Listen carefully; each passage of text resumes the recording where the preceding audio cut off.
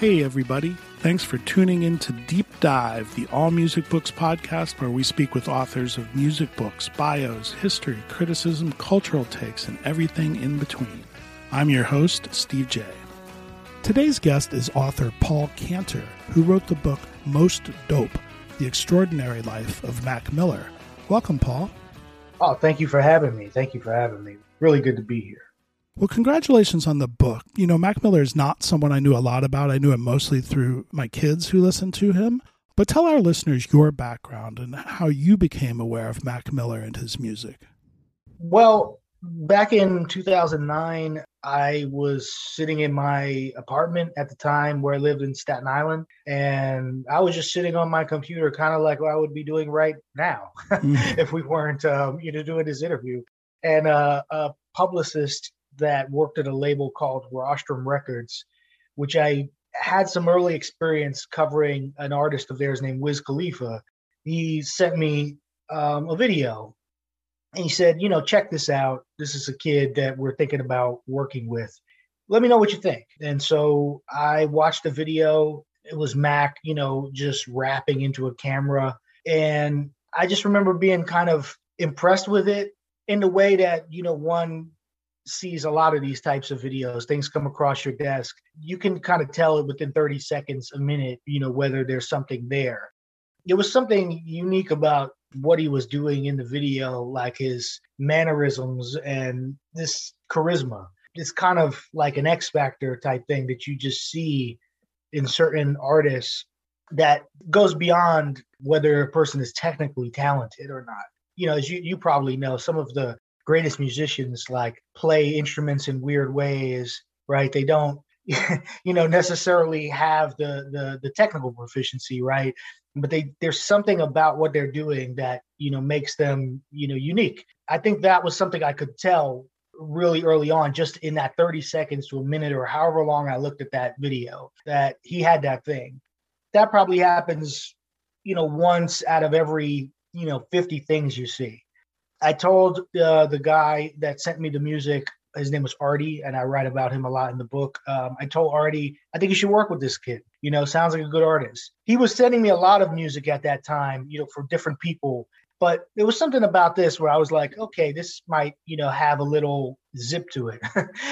But they kind of took the ball and sort of ran with it, right? And so I was kind of in that orbit. And I was close with the guys from Rostrum Records. And that's kind of what ended up bringing, the book to life was, some of those relationships. Early on, you write that Mac was not embarrassed or too cool to say he wanted to be great. He did want to be great, and he saw greatness in other people. And that concept really tracks throughout the entire book and into Mac's life, obviously. Yeah, well, I think that was a kind of a unique thing and somewhat generational. I just turned 40 and Mac was 26 when he passed, right? So I started working on this about almost 4 years ago. Now, I am on the older end of like being a millennial, but I have just enough of that like Gen X disposition to know that it's a little odd when somebody like puts a lot of energy into really wanting to be good, right? A lot of people want to be like really cool and pretend like they're not trying very hard. And I'm smoking my cigarette and who gives a fuck, like I'm a rapper. That's like a trope in hip hop. Like, I'm not a rapper. I'm just a hustler who raps, like this was a dude who like legitimately wanted to be a great rapper. I think that was, like I said, very generational, right? I think that's why he connected with a lot of people at the age that he did, because even his younger listeners were kind of like caught up in that thing of like wanting to do something, and wanting to be good at something, maybe not always being good at something because, failure is sort of endemic to the human experience, right? Which I think he encapsulated too in his career and some of the things that he went through. I do think that was somewhat unique to him and his generation. And that's why I wanted to make a point of actually acknowledging that, really up front. Yeah, I mean, you see that in a lot of narratives about musicians, this sort of almost a reluctance or, a little bit of a too cool for school type thing. But in the truly great ones, you do have, I think you do see this desire to sort of master your craft. And, there was a goofiness, too, that everybody talks about in the book that was very appealing. And, you mentioned he was 26 when he died. He was so young when he started. And this was a time that anyone with a computer in their bedroom could make a mixtape. The goofiness, just to touch on that for a second, I think, not enough people give him credit for this. I mean, he's a half Jewish guy, right? And a lot of times when I would see him do stuff, and even when I would watch his interviews, he has like a lot of Jewish humor, which is like this sort of self-deprecating, kind of like not taking yourself too seriously, almost neurotic like thing that I think, people of a certain stripe could identify with. I think that was definitely one of his charms. Now, as far as the mixtapes, right now, you can pretty much make a song and get it online pretty quickly. You don't really need to go through too much of a chain of command. And he was kind of in that milieu, but it wasn't quite as open as it is now. There were still gatekeepers and there were still like arbiters of culture, whether those were magazines or blogs and people who, quote unquote, make taste, that I think that he tried to engage with to get his music out there, right? Because he was kind of doing the same thing everybody else was doing at one time, which was just kind of uploading music and hoping somebody would discover it. And some of it was being discovered. So that was also part of it. He was amassing fans, but he really needed something to kind of take him to the next level. And that's how he wound up getting with the record label Rostrum, who had a lot of goodwill and a lot of energy. I often think of like the start of a person's career as almost like a rocket ship. And when a rocket takes off, there's all this alchemy going on below the rocket, chemistry and, things exploding. And you don't even know what those things are. It's unexplainable how you get from point A to point B because the chemistry, the things that are going on when that rocket is taking off don't make any sense, right? You're just all over the place and you're just like trying to like figure it out. There isn't like a sequence of events. There's like 1,000 events going on at once and there's a million different relationships and there's a million different people. But with the internet stuff, it was kind of like open season, right? It was hard to tell what exactly was going on, right? It was like mixtapes, he's in a group, he's freestyling, he's making YouTube videos, got blogs, it's like all these different things going on, right? And what really is in that is ambition and desire and energy. It's interesting because the internet played a huge part, mixtapes and Ustream. I don't know what Ustream is. I've never heard of that. But what's so fascinating is that Mac was into all of that stuff. And at that point in time, it's not today, but still it was happening in real time. It wasn't like your traditional artist schedule, release a record and, 3 months from now. It was all happening in real time. And he's trying everything. Well, I think one thing he seized upon early, and he wasn't like completely unique in this, right? He was just among a lot of artists who were kind of hip to what was going on at that time, which was attention. The music industry was broken back then. The model was kind of moving away from like putting out records, and the model was moving more towards touring and merchandise. And I think he kind of understood that early on because he was with an indie label and he knew like if you could keep people's attention, you could do something with yourself. Social media, for example, I don't think he needed to be coerced into doing that. I mean, I think he was just genuinely a guy who was using social media. He was using Twitter because he thought it was fun, like most people, were at that time. Any tool that in which he could express himself, he would use. With Ustream, for example, that was a precursor, like what you would have like Instagram Live now, where you can just kind of go on there and just talk to people. He utilized it, right? Just to say, hey, I'm doing this thing right now. I'm going to be here in 3 hours, and like just talking directly to the fans. And that I think was really important because it made the fans feel that they were connected to him, like you said, in real time. Right.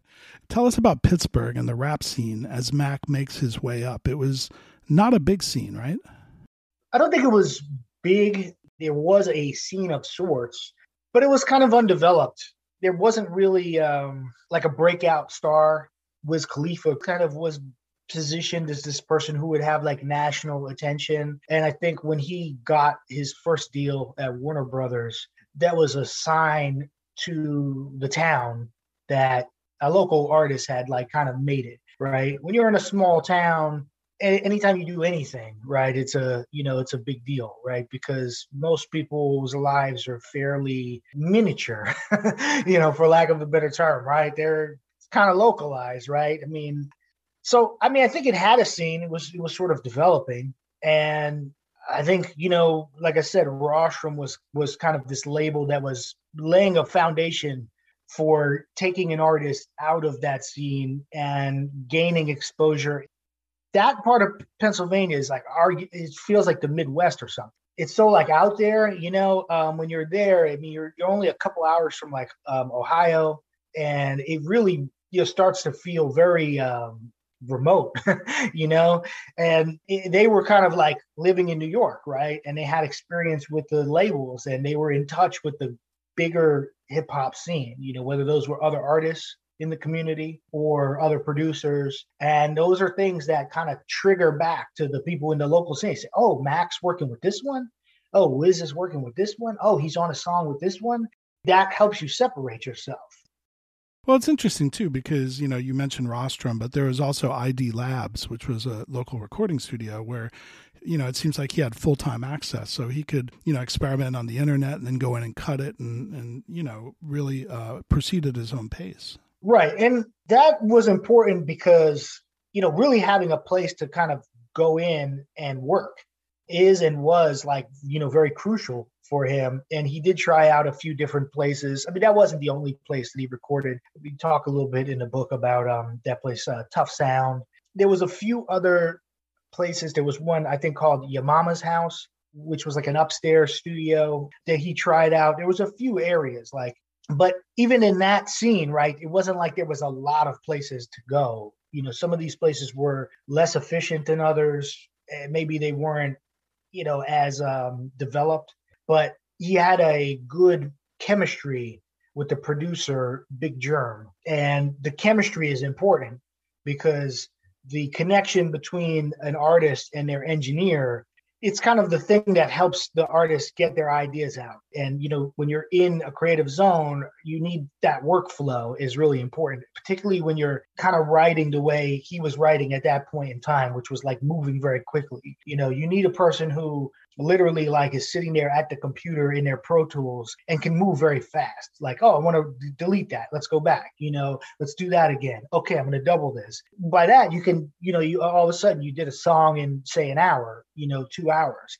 You do that for a week. You have a mixtape. You have a mixtape. Now you have something to give your fans you're engaging with, sort of in real time, who want material. It becomes this almost like a machine, you know what I'm saying? And it's a creative machine, and it keeps you as an artist kind of continuously creating, in your head. You're like, I'm ready to go, and that becomes a little compulsive, right? It's this ability to just kind of think a thing and get it out almost immediately.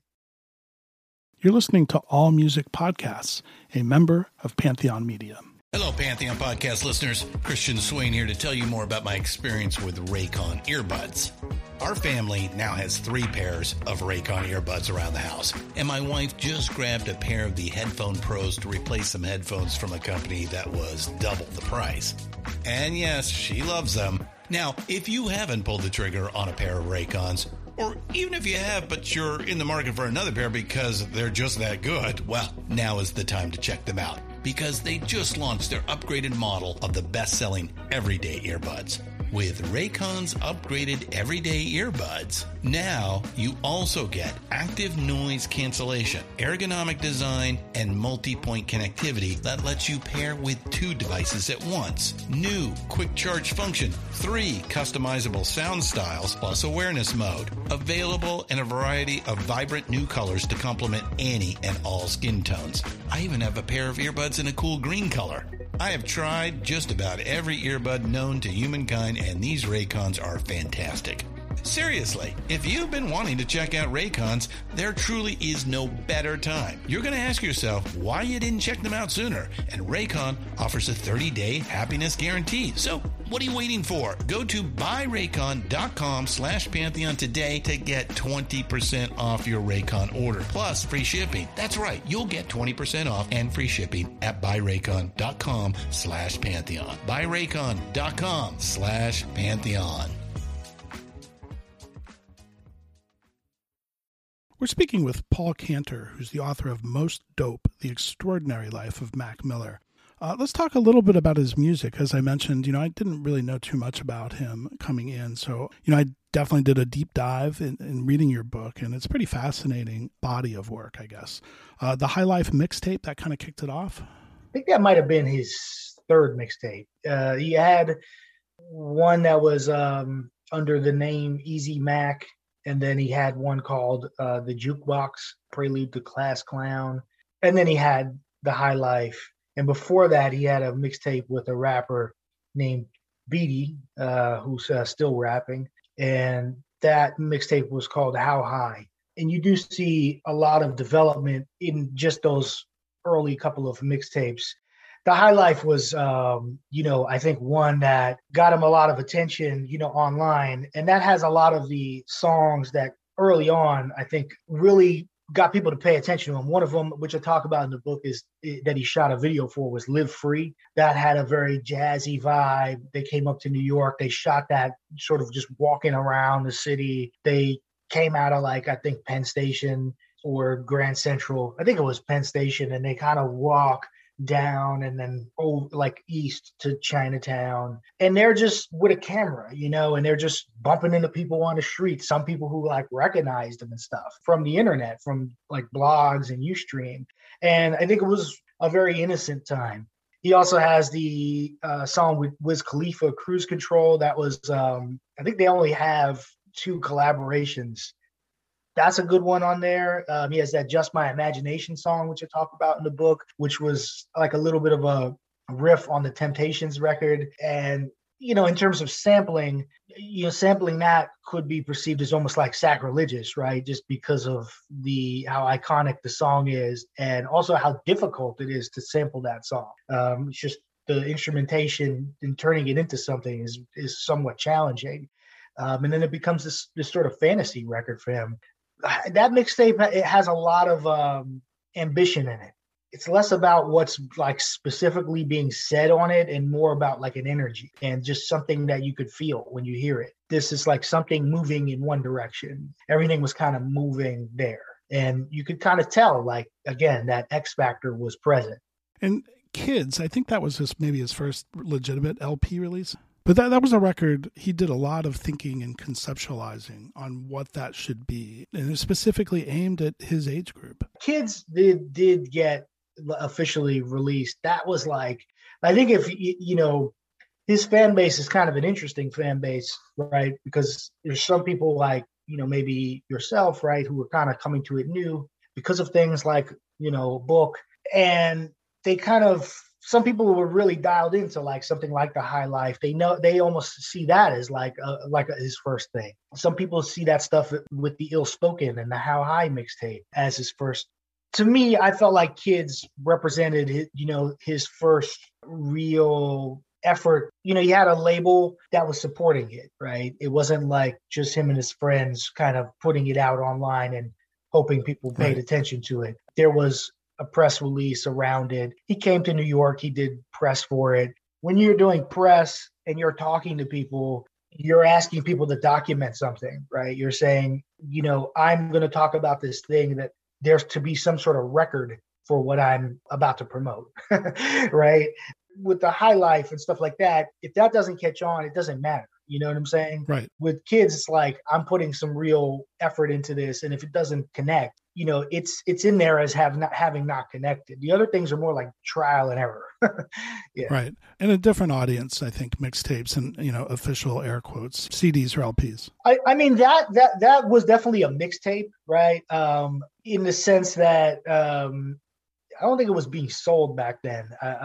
He did have some issues with that. He ended up getting sued by the rapper Lord Finesse over a song that he had done. So there were a lot of like question marks. It's very gray area. Like, are things being sold? Are they not being sold? It's a little hard to track what's going on. And I think the argument with the lawsuit was that he was getting paid to perform, and he was doing the song when he was performing. So it was less about like selling the song, and it was more about profiting off of something that was a work that the person thought was theirs. Because freestyles are kind of like a cover version, right, of something. And it's like a blues musician saying, hey, you did a cover of my song, and I want to get paid for that. Then it becomes this sort of rabbit hole that people crawl down trying to see who owns what. Did you clear the sample? Blah, blah, blah, blah, blah. But it was stressful. I mean, he got sued for $10 million. So, if you're 19 years old, that's going to stress you out. Right. And you write that his next album, Blue Slide Park, was paved with good intentions. Can you explain that? That album was his debut album. When you look at his discography, that's technically his debut. I think it was a well-intended project. He didn't really have any features on it. He had a #1 album carrying it by himself. Features and people being on your songs is very common. It's more uncommon to not have people on your album. That was an album that, he primarily had worked with the people he'd come in with, people from ID Labs and a couple of other producers. Ritz Reynolds was one of them, who's interviewed in the book. But he kind of had a very tight-knit unit, and he was very like self-contained in terms of what he was doing. He positioned that record as very much a representation of like home. And that's a theme that kind of runs through that. Home was very important, you know what I'm saying? And it was almost like a place he was trying to get back to, whether it was in music or otherwise. So when I say it was paved with good intentions, I feel like home is a thing everybody can relate to. You know what I mean? Unless your home is not a happy one, but even that you can relate to in its unhappiness, right? For him, home was a place with a lot of good memories. Blue Slide Park was a place ultimately that, he looked upon fondly, right? Then, it kind of was not received for what it was intended, to be, right? These things that maybe you could kind of commend them for, which were carrying a record on your own and working with this crew of tight-knit people and being very like self-sufficient and having a #1 album on top of that. I think those were things to sort of cheerlead, but the perception may have been that it was a little like too backward looking for somebody who was only, like I said, about 19 or 20 at the time. So it did debut #1 on the Billboard charts, if I'm not mistaken. And as you kind of mentioned, the press savaged it, and particularly Pitchfork, which you write, it not only rejected Mac's music, but the very idea of Malcolm himself. Now, he had experimented as a young kid, like most people at this day and age, with some illegal substances. But these reviews really got him down. Did it lead to heavier drug use? I mean, tell us about lean. That's some dangerous shit. Yeah, I don't think that the review specifically, I know that became kind of the narrative. There was a sort of well-known Complex magazine article on him that indicated that the review was something that contributed to him becoming addicted to lean. One of the things that I attempted to do in my book was dispel that. The writer of that piece is interviewed in my book. I think he talks about that specifically. Mm-hmm.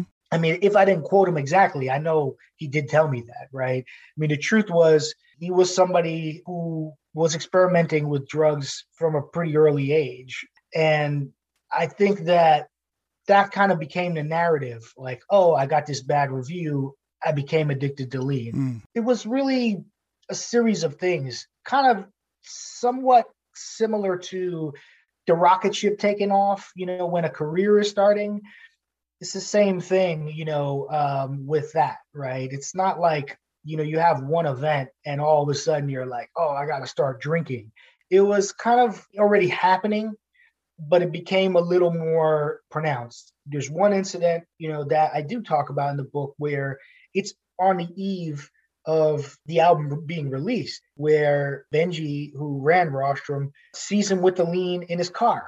And he says, don't ever bring that shit in my car again, or something like that, right? So it's not like he gets this bad review and he's like, go get me the lean, right? He's already kind of doing it, and it was already a little bit of an issue for him.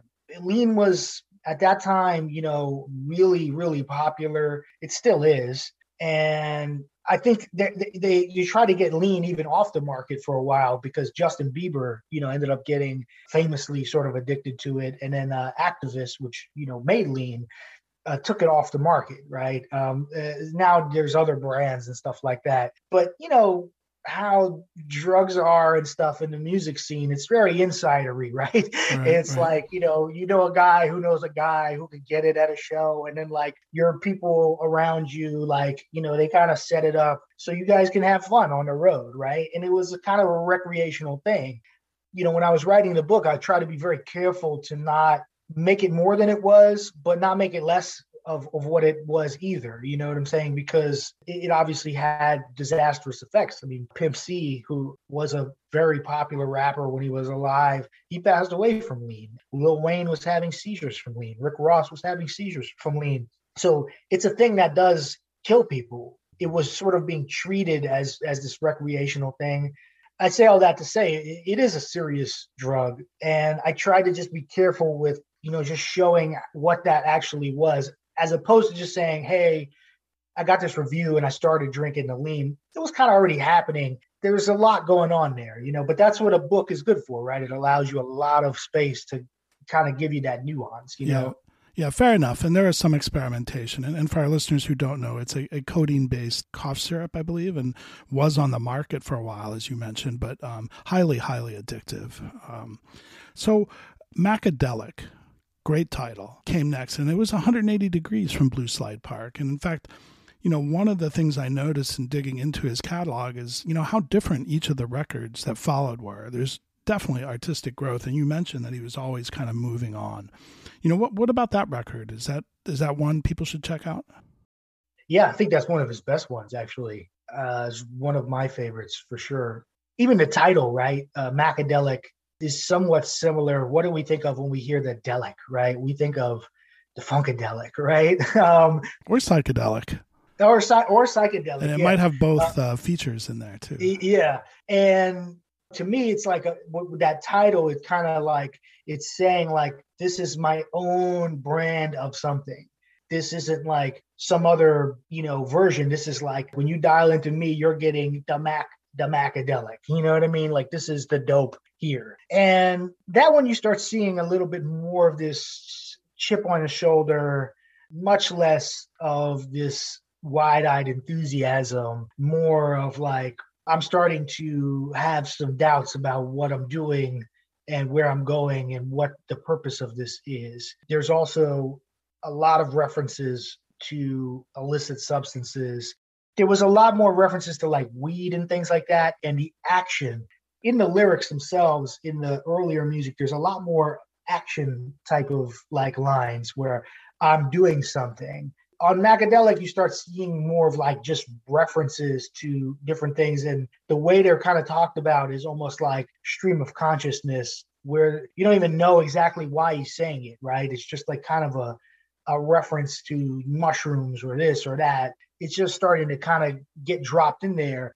It kind of is more of like the way a person wears a certain brand of clothing, right? To signal to somebody that, yeah, I'm a Chanel girl, or I'm a Tommy Hilfiger guy, right? It's like when you drop these little references in, you're sending a message to the audience, like, I'm a drug guy, right? I'm into this, right? You know what I'm saying? Yeah. And so that kind of starts to become a little bit more of the disposition.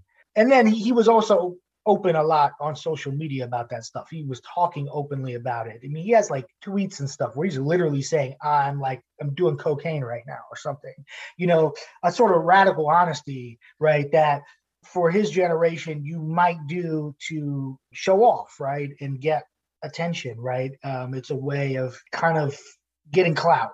It's, oh, he's doing cocaine. That's so cool. You know what I mean? That kind of thing. Yeah. Yeah. Well, amidst the kind of a growing drug use, or different drugs, I should say, he heads to LA. He has an MTV show, a reality show, TV appearances. It's just a whole nother level. LA, probably not a great fit, but there was a mixtape called Delusional Thomas, and that was dark. Faces was called his Coke album by some of his friends, and it got to the point where his friends were starting to get worried about him.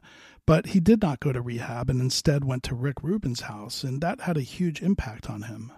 Historically, right, Rick is seen as sort of a spiritual leader, or kind of a guru of sorts. He did start spending a lot of time at Rick's house, just socially. I think he ID'd that Rick had some habits or ways that he could kind of combat some of Mac's, negative impulses. They started doing things that were just, I think, recreational, like the ice baths, meditation. There's probably some debate to be had about whether that was all a bunch of BS.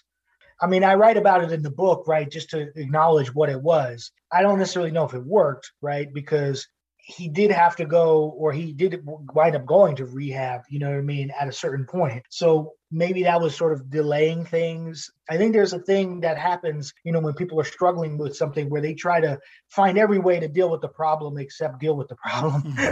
You know what I mean? Sometimes, people are reluctant to really, acknowledge something. I think that was a sort of temporary stopgap. Rick was doing something that was like kind of a holistic, natural approach to getting healthy.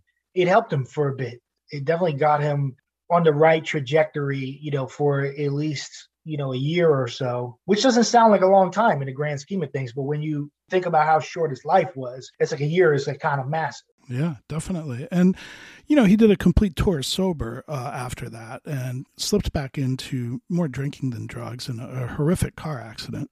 And, we know how this story ends, and I don't want to spend too much time on that, but there's some records, Watching Movies with the Sound Off, which is a great title, Good AM and Swimming, that really showed, his kind of musical, maturation and exploratory part. What do you think Mac Miller's musical legacy is, all the personal stuff aside?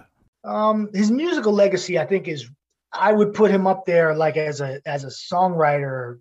There's that that great Hemingway quote, which is, it's easy to write, you just open up a vein and bleed. Mm-hmm. I think like he is almost a literal representation of that. He has a few different periods of his career, like you said, where the music changes a lot. Some of his music seems like almost like a diary, where things are kind of just really almost manifestations of what might even be right in front of him. Like, he has that song, Happy Birthday, which is about the birthday party happening upstairs, and like what his response is to it. Even that title, Faces, I think even he acknowledged it was something that came to him off of like maybe a cocaine trip or something like that. My interpretation of it is more that it's about the faces that you make for other people, just to sort of get through a day when you really don't want to be getting through it, or the faces that are being made to you. I don't know. It's like the Temptations song, right? Smiling faces. Sometimes they don't tell the truth. That's a very deep philosophical concept. And to find a way to kind of put it in song is challenging, right? Who does Narcissus see when he looks in the lake, right? He sees himself, right? He sees the face, So there's a lot going on there in his music in that period. Then the music starts getting a little more vague as he gets into Divine Feminine and his final album, Swimming, where the subject becomes so up for interpretation. It's less about him, even though it's still about him. It's more about like whatever you're interpreting. It's almost like making a painting. Nobody knows who Mona Lisa is. I mean, there's theories, but if you knew who she was, I mean, maybe you'd stop looking at it, right? There's a lot of power in that vagueness. So I think his musical legacy is one of, a lot of growth. Depending on how you look at it, his early music could be seen as almost, comical, right? I don't view it that way. I view it in a different way because I can see the charms and the good qualities in that. Even Blue Slide Park, which, got these not so great reviews. I think it's a good album. You know what I mean? Like, I remember listening to it and liking it, right? And I'm older than him by 10 years, right? But I could still appreciate it for what it was, which is what I try to do with all artists. I just know that the person is expressing something from inside them, and that represents that moment in time. We've been speaking with Paul Cantor, the author of Most Dope, The Extraordinary Life of Mac Miller. I know there was some controversy about your book with Miller's family. Is there anything that you want to say about that? Because personally, not knowing too much about him, I thought it was an exceptional book, deep and fair. Yeah, I mean, I just hope that I always, wanted them to support it. I would hope that one day, if maybe that's tomorrow, maybe that's 50 years from now, that they pick it up and see, what the intention was. I think it was Michelangelo, right, who said, I saw the angel in the marble and I carved until I set him free. And that was kind of how I saw him. He was just an angel in the marble, and I was just trying to show people what it was. There was a little bit of a tabloid version of who Mac was that kind of was revealed later in his life because of whatever was going on and how he passed.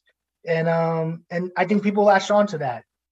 I just wanted to kind of capture what that was, what the journey was really like, and get a little deeper than that tabloid version.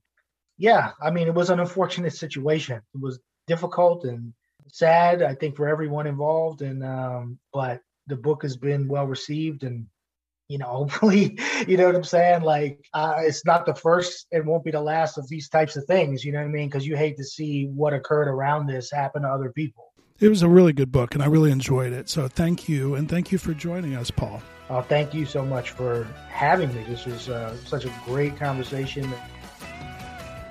If you would like to buy this book, please go to allmusicbooks.com, and you can buy it through our site. You can also check out the rest of our deep dive podcasts there as well, and subscribe so you don't miss a thing.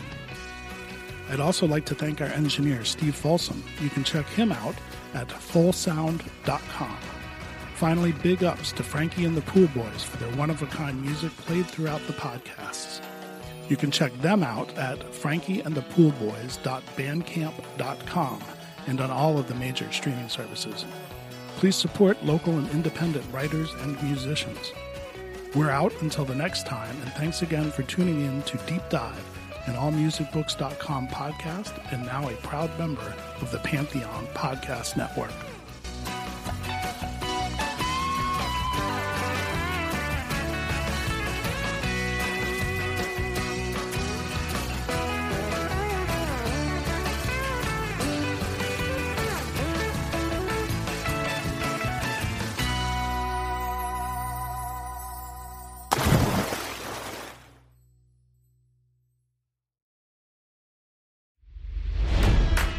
It's NFL draft season, and that means it's time to start thinking about fantasy football.